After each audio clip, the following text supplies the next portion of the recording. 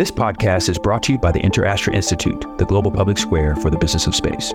Join us at interastra.space. You can either do nothing or you can do something, do what you can with what you have. So you can try to squeeze a little bit of adventure into whatever free time you have with the money and resources that you have, and to always look for the opportunities for adventure rather than lamenting the barriers that get in the way of adventure. I am the only person to have walked in space and gone to the deepest point in the ocean. Hi, I'm Kathy Sullivan, and I'm an explorer.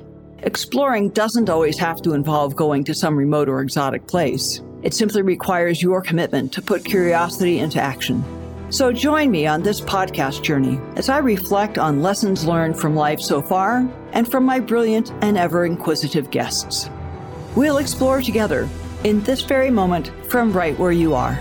Spaceship not required. Welcome to Kathy Sullivan Explores. Before we take off, I have a gift for you. I believe that no matter where you are today, an active thirst for knowledge will help unlock your ability to live a life of meaning and happiness. So I'm sharing some lessons I've learned on my road less traveled. Over at KathySullivanExplores.com, you'll find my 7 astronaut tips to improving your life on Earth. When you sign up, I'll send them to you, and also make sure you're the first to discover future podcast episodes and learn more about exciting adventures ahead. Just head on over to KathySullivanExplores.com. The first question to ask Alastair Humphreys if you meet him is, where did you sleep last night? And don't expect a conventional answer. Odds are he'll tell you about the little hill he spotted on a map out in the countryside, or hidden in the heart of a big city, where he rolled out his sleeping bag on the ground and bedded down for a night in one of his micro-adventures. Alastair is passionate about the value, indeed the importance, of adventure in our everyday human experience. His books and blog are full of the nuggets of insight he's gained from his own adventures, as well as tips to help us average bears shake off the everyday and live a bit more adventurously ourselves. I hope you enjoyed this short adventure with the boy who biked the world.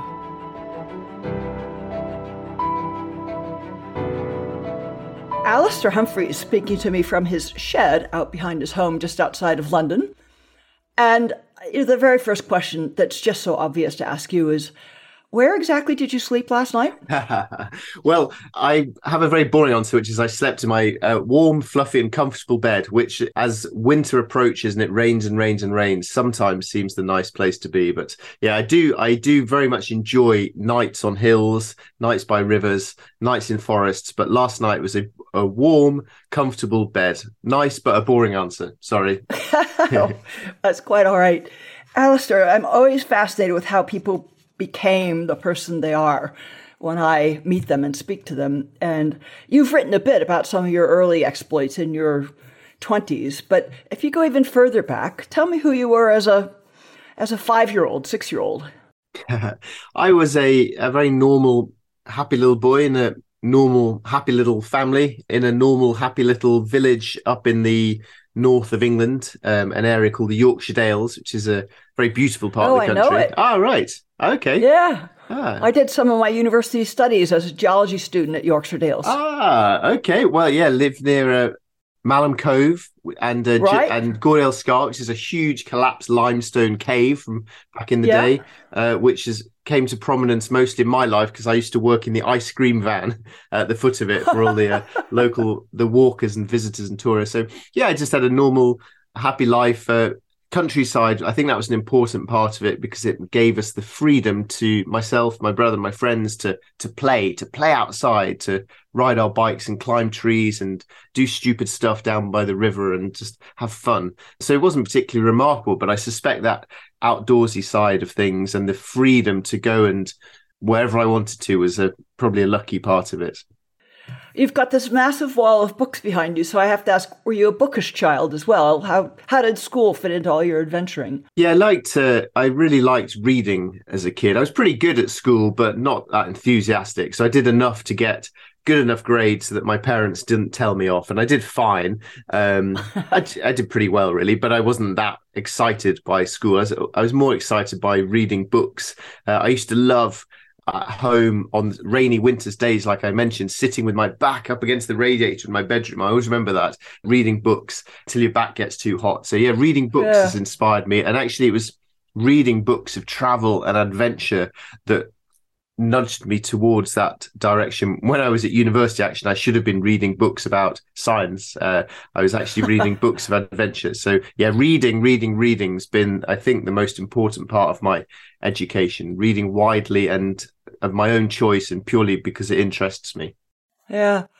I can think back to a book I think I read when I was about 12 that was, in its way, very travel-oriented. It was James Michener's Caravans. So it was set in, I guess, early post-war Afghanistan, told about a young British diplomat who ends up off on this grand adventure with the tribes up in the mountains.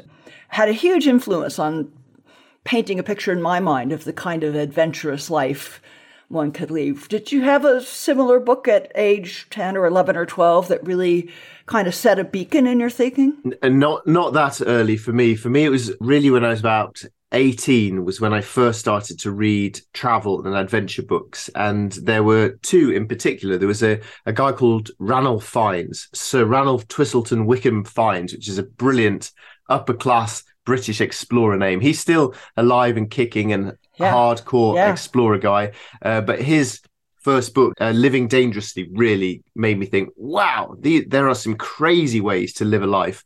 And around that time also, I read a book by Benedict Allen, who walked through the Amazon as a young man by himself. And that really fascinated me. And then once I got to university, then I was just hooked on down the rabbit hole of reading travel and adventure books. Yeah. What was it about those books? Was it the way they evoked place? Was it the hardships, the external things? Was it the internal character that came through? I mean, what mixture of those things do you think really hooked you? Yeah, I'm not sure there's anything specific about those two, except that they happened to cross my radar at that time. So if you'd given me a dozen other similar books, they would have probably had a similar impact. Right. But what really appealed to me, particularly about Ranulph Fiennes' books in my early 20s, was this. He was tough. And I was a wimpy little kid. And I really liked the idea of trying to be not ordinary, but extraordinary, and to prove myself and test myself and push myself and to try to start high standards for myself, set the rules for myself, but then see if I could live up to the rules of my game. So it was very much trying to prove something to myself, and I suppose prove something to the outside world, but very much just trying to be a tougher person than I originally was. Yeah. What did you study in university? Something that in the end has become pertinent to the exploring and adventuring you do now? I studied zoology. Right. And like too many people, it was wasted on the youthful me.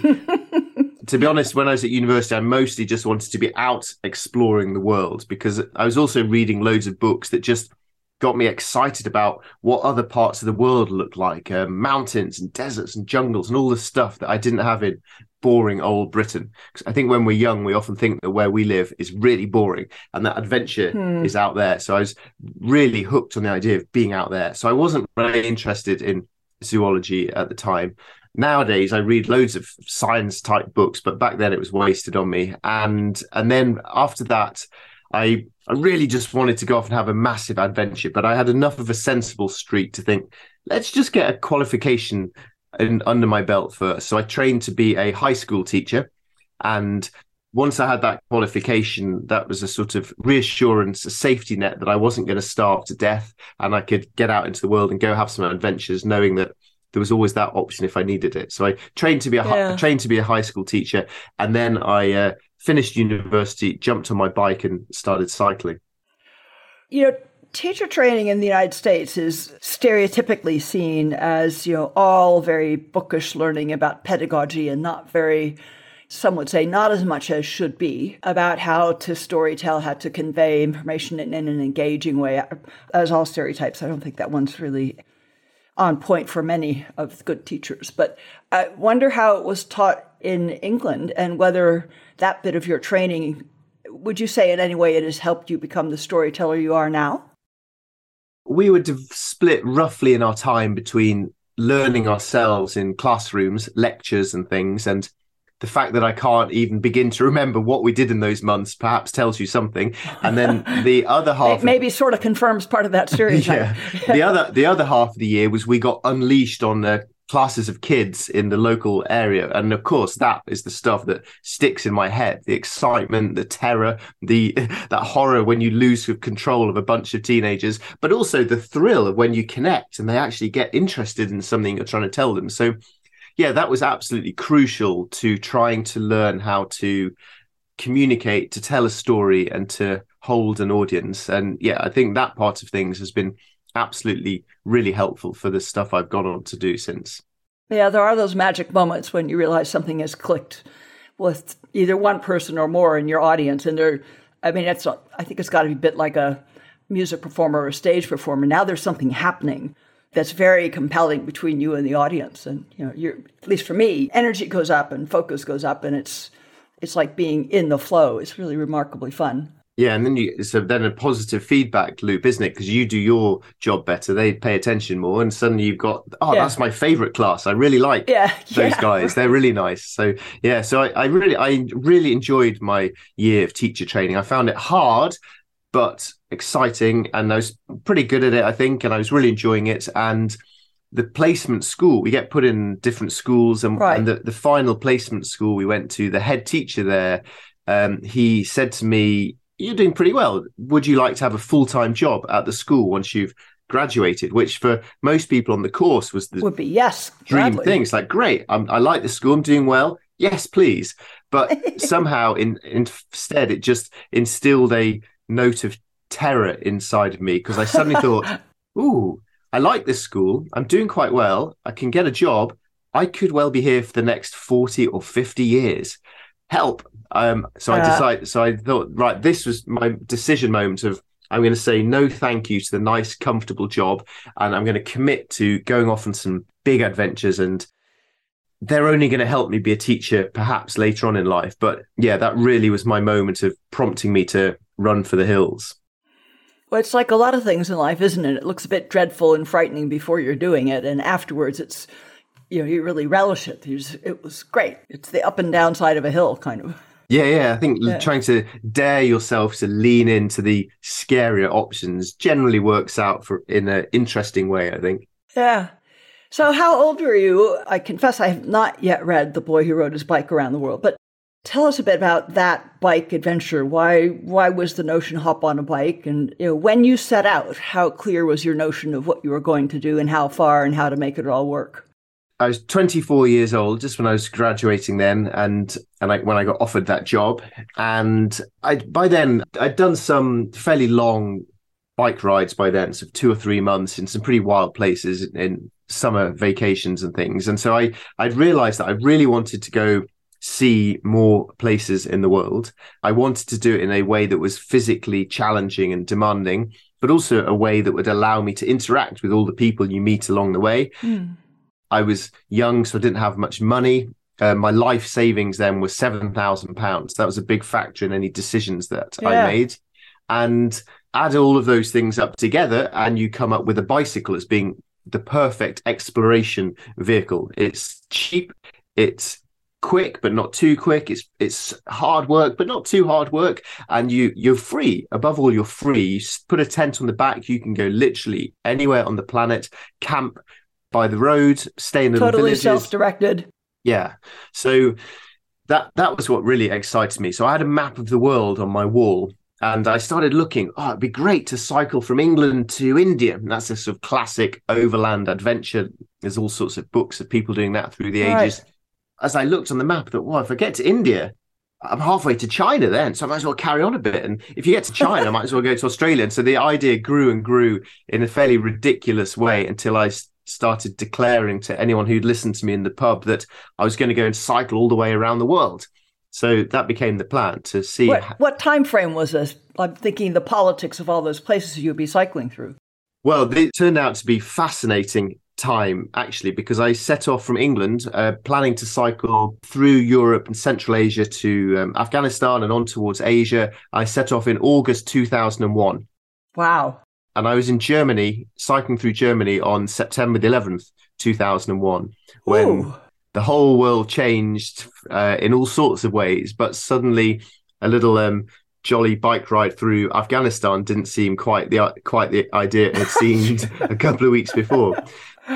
So how did you adapt to that? What did you do? Well, I mailed home all my winter big down jackets and my giant winter sleeping bags, and I bought a pair of flip-flops. And in Istanbul, I turned right and headed for Africa instead of Asia. So all right. All my planning and organizing had been about to cycle through Asia, and suddenly I'm in Turkey buying myself a map of the Middle East, and I rode through Syria and Lebanon and Jordan to Egypt, and then headed down East Africa through Sudan and all the way down to South Africa that way. So all the careful organizing and planning I'd done out the window, and I had to make it up as I went along. And I've always been quite grateful for that, because I'm not the sort of person who would have just set off to cycle around the world with zero planning at all. So I needed to have enough planning and preparation and caution to persuade me out the front door. And also, I suppose, to reassure my family that I wasn't a total idiot.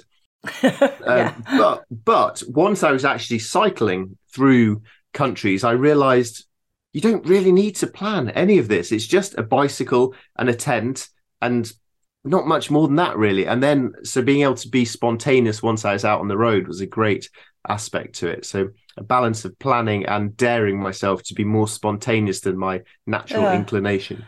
Did you just stretch that 7,000 pounds all the way around the world, or did you pick up bits of odd jobs or contributions to the cause along the way? No, I more or less just lived incredibly cheap. So I didn't have to pay for transport, of course. I crossed the oceans by boat rather than plane.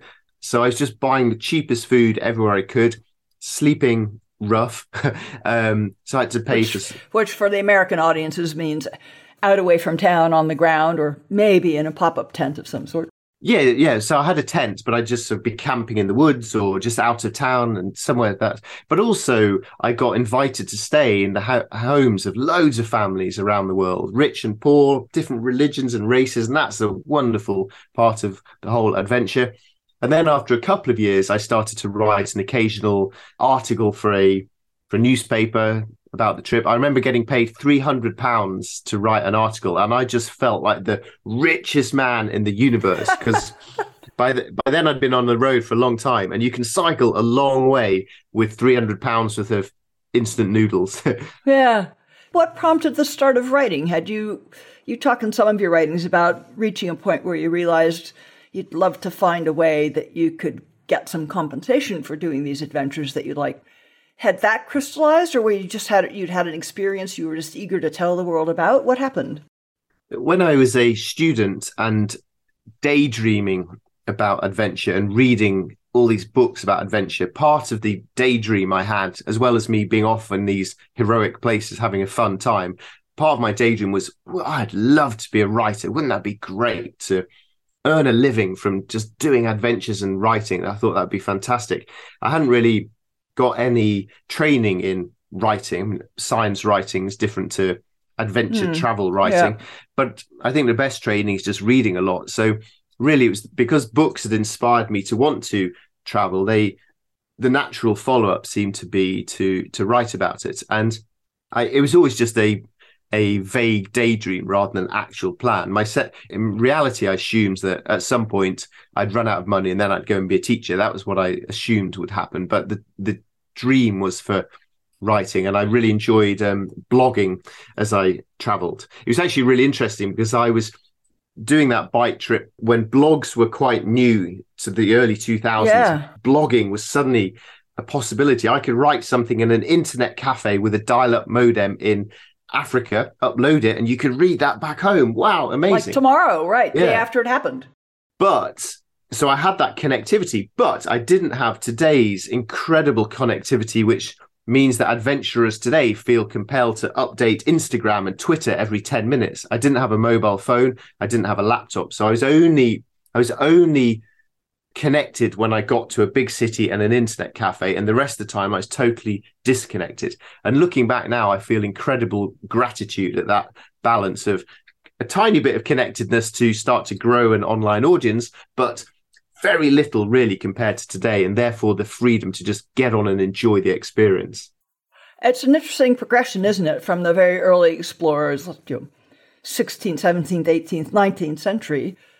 And we could only read their letters or their logs, maybe a year or something. I mean, they'd be gone for 2 years, and then a year later, their letters might come out, and you could get that sense of what they'd been through. You could update people every couple of days or once a week or something with that connectivity. And like you say, now there's this, every 30-second expectation of, show me your lunch and show me your dinner and show me the bike and show me the rock you just hit on the road. It's like you're hardly doing the experience so much as just being a conduit for others to see glimpses of that. And I don't think they're really feeling it. They're getting glimpses of what's happening to you. Yeah, it's a very, very different thing. And there are pros and cons of all sides of this. But interestingly, at the moment on Instagram, I am currently posting a daily update from an expedition I did 10 years ago right now. So I walked through the empty quarter desert in the Middle East, following the book of Wilfred Thesiger, his book Arabian Sands. And it just so happens that it's 10 years ago now. So I'm personally enjoying seeing these old pictures, and I'm uploading one a day. But one thing I remember a lot about that trip, it was complete empty desert, pulling a big cart, myself and a friend, very, very remote. But that was the first expedition I ever did where my priority was the filming of the journey. Until then, I'd written, taken pictures, bits and bobs, but always the journey was the priority. And this was the first thing I ever did where the filming was more important to me to the journey. And I don't think that made things worse, but it made it very, very different. So it's quite interesting to think about what you're trying to get out of the journey before you commit down some sort of storytelling route. Yeah. There are loads of things I'm curious to explore with you. I have pages of notes of things I'd like to talk with you about these notions of adventure and exploring and travel and curiosity. It's a set of things I think about a lot, given my own background. And I really hardly know where to start, but let's try this. I'm curious what your take is. Your focus and the key word of a lot of your writing and filming and blogging is adventure. My keyword has always been exploring, and I think a common thread between the two, at least one of them, is curiosity. But I'm curious what your take is about, let's just stick with those three words, how much they're complementary or key points of distinction or borderline synonyms of this impulse or this essence of experience that you highlight so much in your work. Yeah, I think that certainly the Venn diagram of the three words overlaps a lot. I think exploration and adventure, I think often are used as synonyms, meaning the same thing. But I've always called myself an adventurer rather than an explorer. And my reasoning for that is that, to me, exploration is adventure plus purpose, or adventure plus discovery. There's something extra to it beyond just the excitement, the desire, and the curiosity to go somewhere new and to have a fantastic time. So I've never felt comfortable calling myself an explorer. Although, interestingly, in the last year, having been traveling around the world, I've spent the last year exploring the map that I live on at home, the once 10-mile hiking map centered on the suburb that I live on. Very small, tiny little area, not very exciting. But interestingly, I have been thinking of that as exploring, because I'm finding places close to home that I've never been to before. Whereas all my big stuff, I always see that as adventure. It's fun, it's personally fulfilling, but I'm very aware that I'm not expanding the sum of human knowledge by what I'm doing.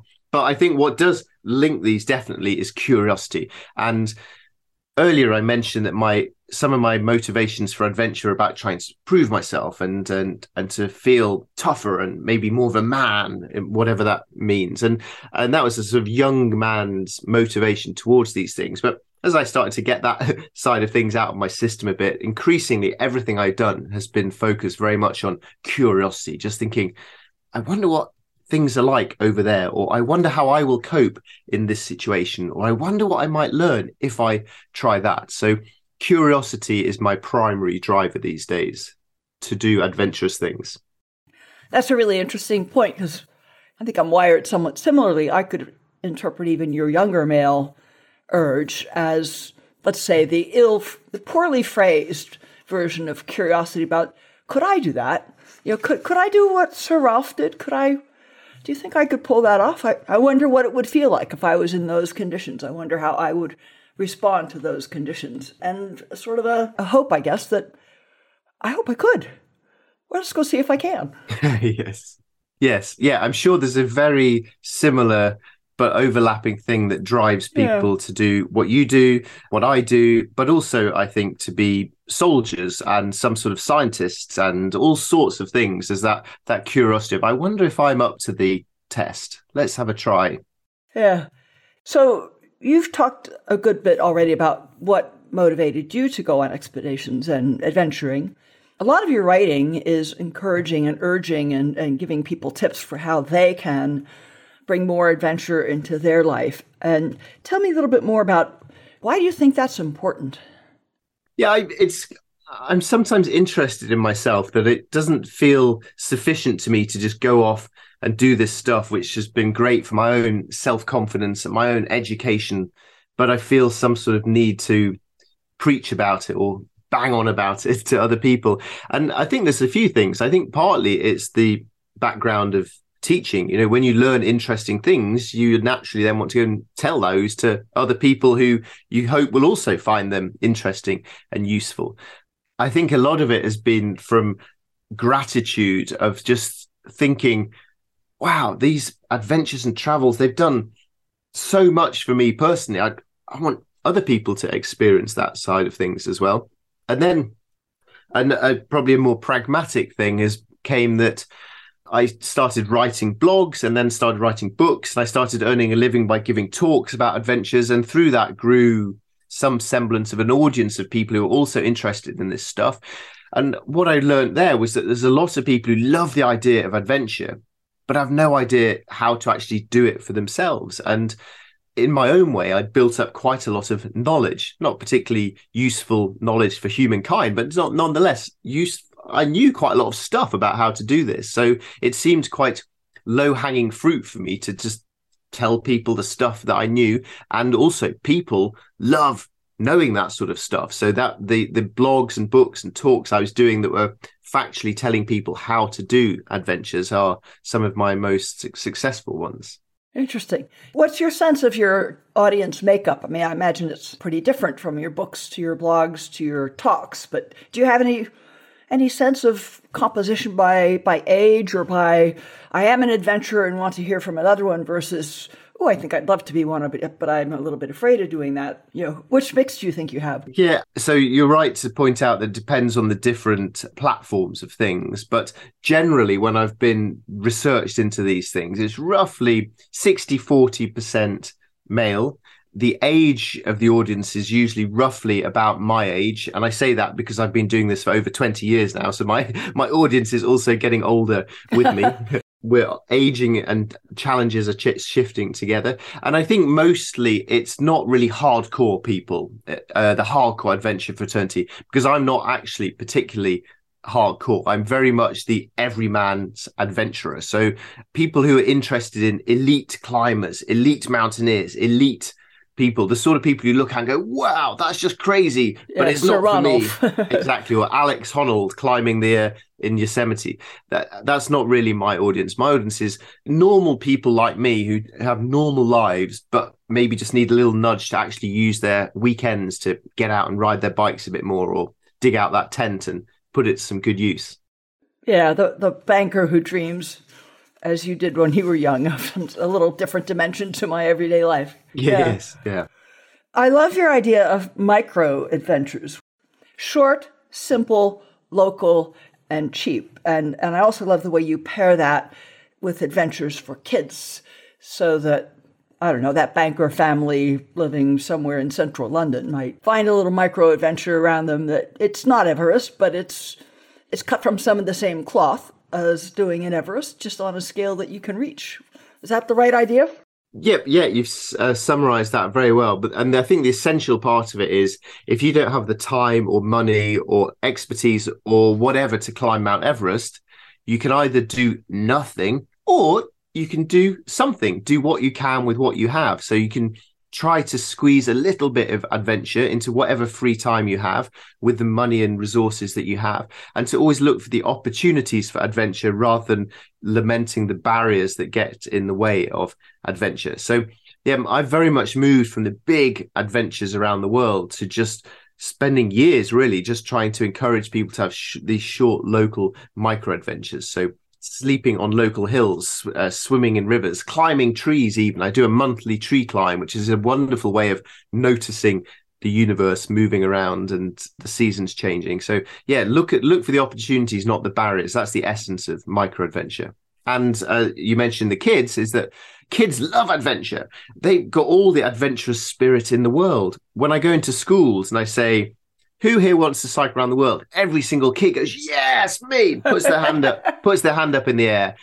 You go to an audience of adults and say, who wants to cycle around the world? Everyone starts to go, oh, well, I'll need to buy a really expensive bike. And, I'm not sure about man, adults are so boring. So children are curious and playful and adventurous in a way that us adults could do with learning from a bit more often. If you're talking to that adult who's throwing up all the barriers in their minds about adventuring, what would you say to them about what will you get out of trying a micro adventure? I mean, you'll get bugs in your clothing when you sleep on the ground and mud on your pants, and you'll have a terrible night's sleep. Yeah, a terrible night's sleep. So, what's your answer to someone like that about why is it valuable to you to do some adventuring, add some adventuring to your life? So what? One thing I've really noticed in my campaigning for micro adventures is that I'm always kind of preaching to the converted, singing to the choir. I've never had much success at finding audiences who just look at me completely blankly like, I've never ever thought of doing this and I have no desire to do this ever. And of course there are millions of people out there, and they're the people who I wish I could nudge them to go have a walk and climb a tree and swim in a river. But I haven't really succeeded in reaching them. So pretty much everyone I ever reach, I don't need to answer that part of the question, because most people, as I imagine everyone who listens to your podcast, they've got some inclination. They know why they want what's good about an adventure, even if they don't want an uncomfortable night's sleep and don't want to get mud on their pants. They know what adventure is in their soul. There's a guy called Wally Herbert. He was a British Arctic explorer, did some amazing stuff up at the North Pole. And he used to say, if you ask the question why, then you will never understand the answer. So I think most people, they kind of know why. It's the practicalities of, okay, how do I fit this into my busy schedule? And I live in a town. How do I find some green space? Yeah. But what would your answer be to that person? Okay. I mean, that was a very nice dodge, but what would your answer be to that person? My answer would be that, yes, you'll get a terrible night's sleep and it's uncomfortable and it's hard work and it's cold and it's wet and it's miserable. But when you come back home again, you will have earned the right to sit on your sofa. And when you next sleep in your bed, as I did last night, you will be grateful and appreciative for that. And you'll think, oh, this is so warm and soft. And you will remember to appreciate it and you'll be grateful for your normal life. So I think there's an aspect whereby the deliberate struggle of adventures, the deliberate misery and hardship and simplicity just helps you appreciate normal life. That's a big part of it. Also, I think doing something that you think might be hard and then you do it, it surprises you and you feel more confident as well. And then a final aspect might be that I just think that going out into nature of any description whatsoever just makes you feel a bit happier and calmer, and you turn off your phone and just enjoy that for a little while, if nothing else. Yeah, a bit of the healing, calming power of nature. There's a notion I've read about in research here on this side of the pond about our culture, and you may not know, I ran a hands-on science museum for a decade, so I got immersed in audience dynamics and psychology and what's moving people, motivating people to do things 15 years ago now. But it was the notion that we've come to be I think the phrase was an assured experience culture. Meaning, I don't just want to go to Paris. I want to go to Paris and know I saw the right things, and know I got the right pictures, and I didn't miss the palace. It's kind of like there's a checklist. If you did X, do be sure, ate at that restaurant, saw that museum, did this, did that, and bring me those are the stories that you're expected to be able to tell when you come back. And I mean, I've seen this manifested in some crazy ways. I remember just one example, a tour group of adults who I guesstimate were in their 60s, arriving in a city tour, one of our cities, at the converted train station that now was an eclectic arcade and shopping mall. And their guide takes them to this mezzanine where you can sort of see the whole layout and explains, well, you can go here, or you can go here, or you can go here, or you can go here. And they all watch, and then they all say, well, what should we do? I mean, they were not even spontaneously comfortable enough to just wander and have some set of experiences. They wanted to know they hit the cool shop or the cool restaurant. I don't know how prevalent that really is. I wonder if you've encountered bits of that kind of thinking in your engagement with audiences, and whether you think, is that part of the impediment to going and doing an adventure? That's really interesting. Am I supposed to do it that way? Well, yeah. Did I sleep in quite the right place? Yes. Was there a better hill I should have been on? Yeah, that's very interesting. And you could pair that with the research of when people are asked, would you like to go and have this dream holiday of a lifetime, no expense spared? The catch being, when you come home, your memory will be erased and you will never remember it ever again. Most people think, nah, I won't bother, because so much of it is just ticking the boxes rather than just that living in the moment experience of it. Well, also the coming home and sharing stories of an experience, I think, is part of what we all value. True. Yeah. So I often find that people want recipes for adventure.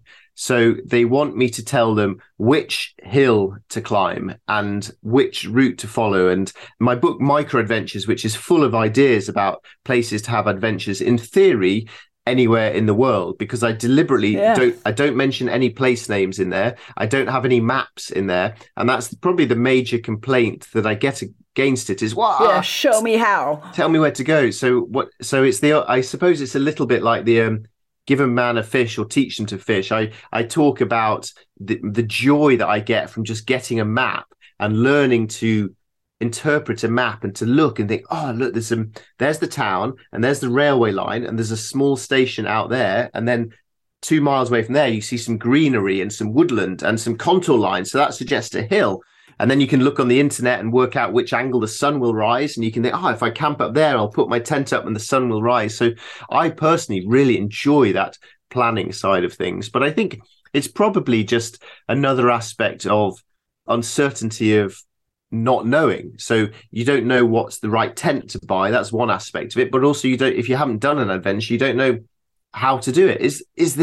Are we on an adventure now? Is this how it's supposed to be? So I can actually, I can sympathize with that notion to it, but I try and encourage the ideas for people to plan stuff themselves. And I very much hold back from the recipe side of adventures, the guidebooks.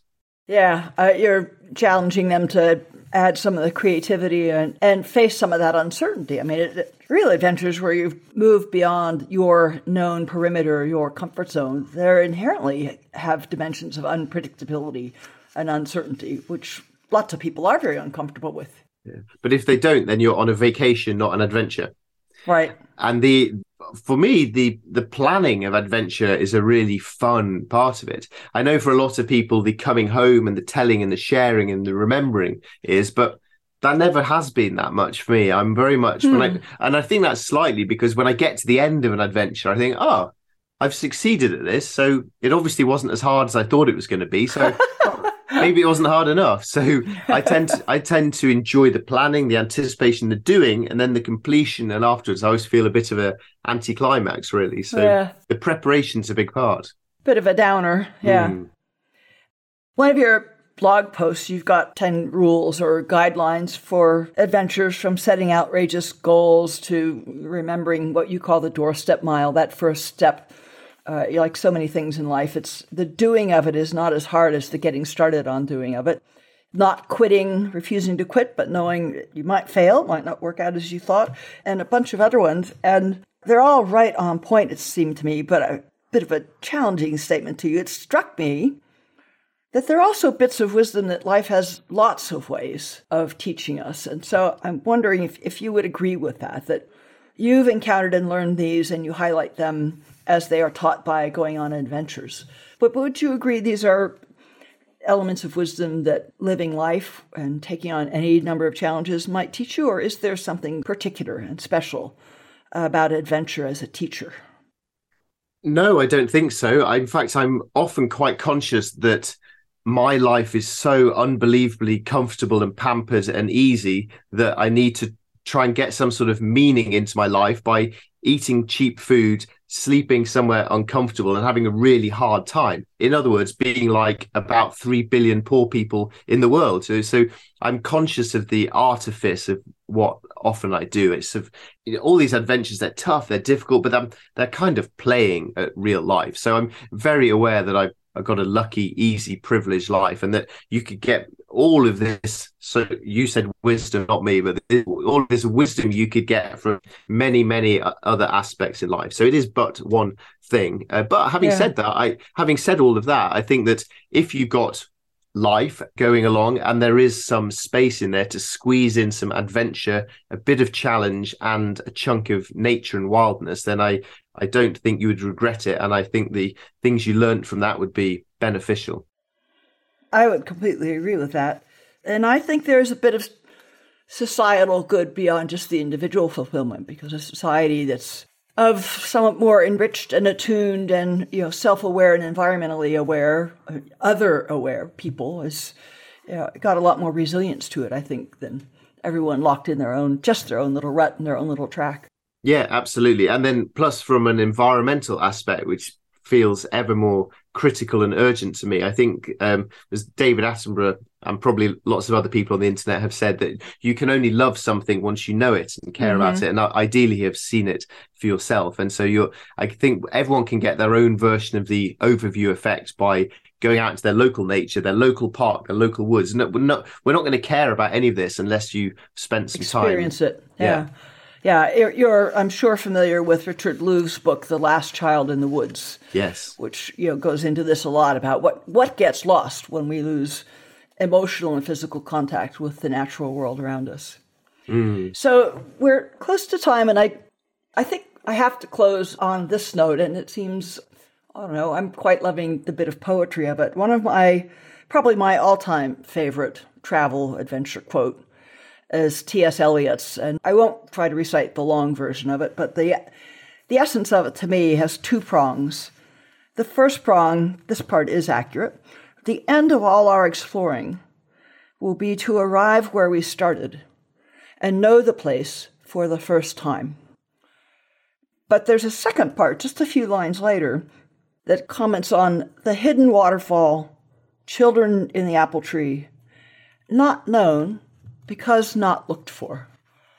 And as you talked a bit about your local adventures, the work you've been doing in the last several years just in your little local 10-mile area, it seems to fit Eliot's quote really quite well. Back to the place you were before, after you've gone hither and yon and all across the world, and now slowing down and pausing and looking more quietly and noticing the hidden waterfall and the children in the apple tree. So I'd love your reactions to that sentiment.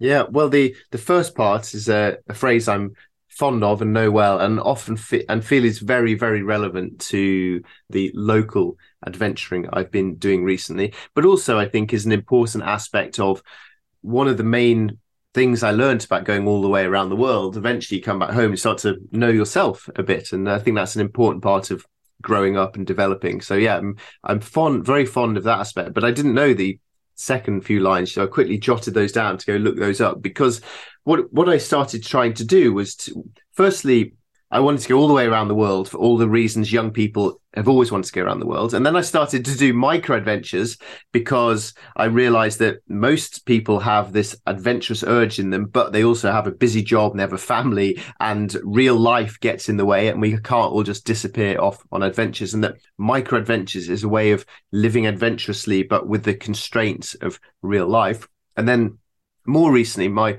the single map, just trying to really minutely pay attention to the 10 miles where I live just outside London.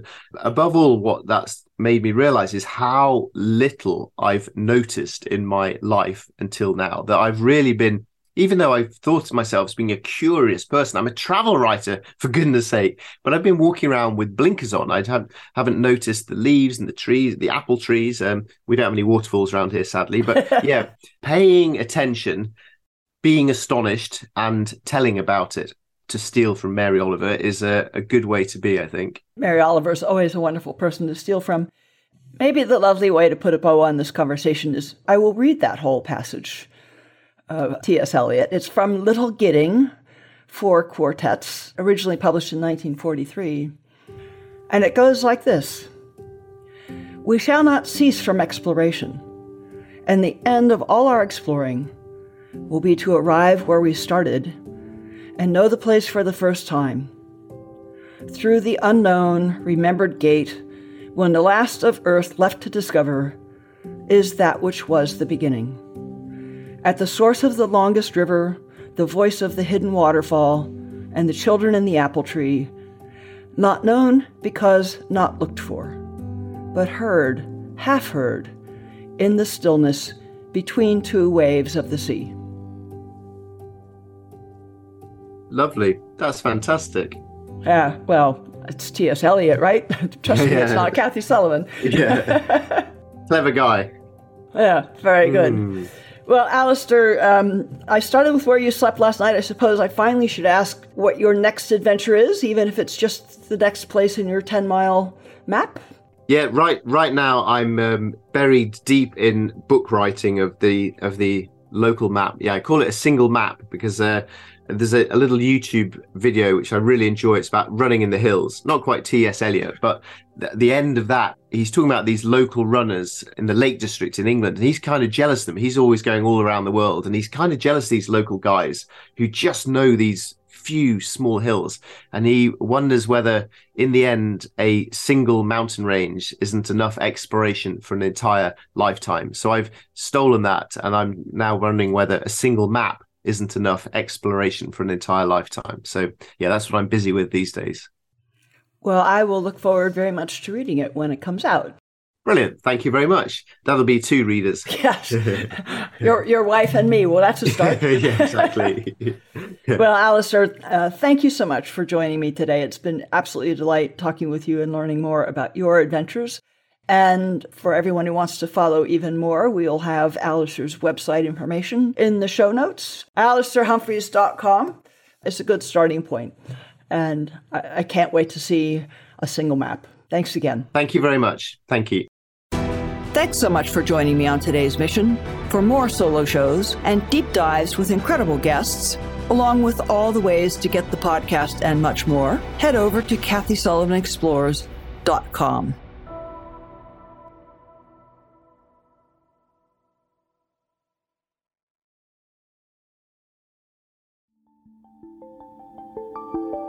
This podcast is brought to you by the InterAstra Institute.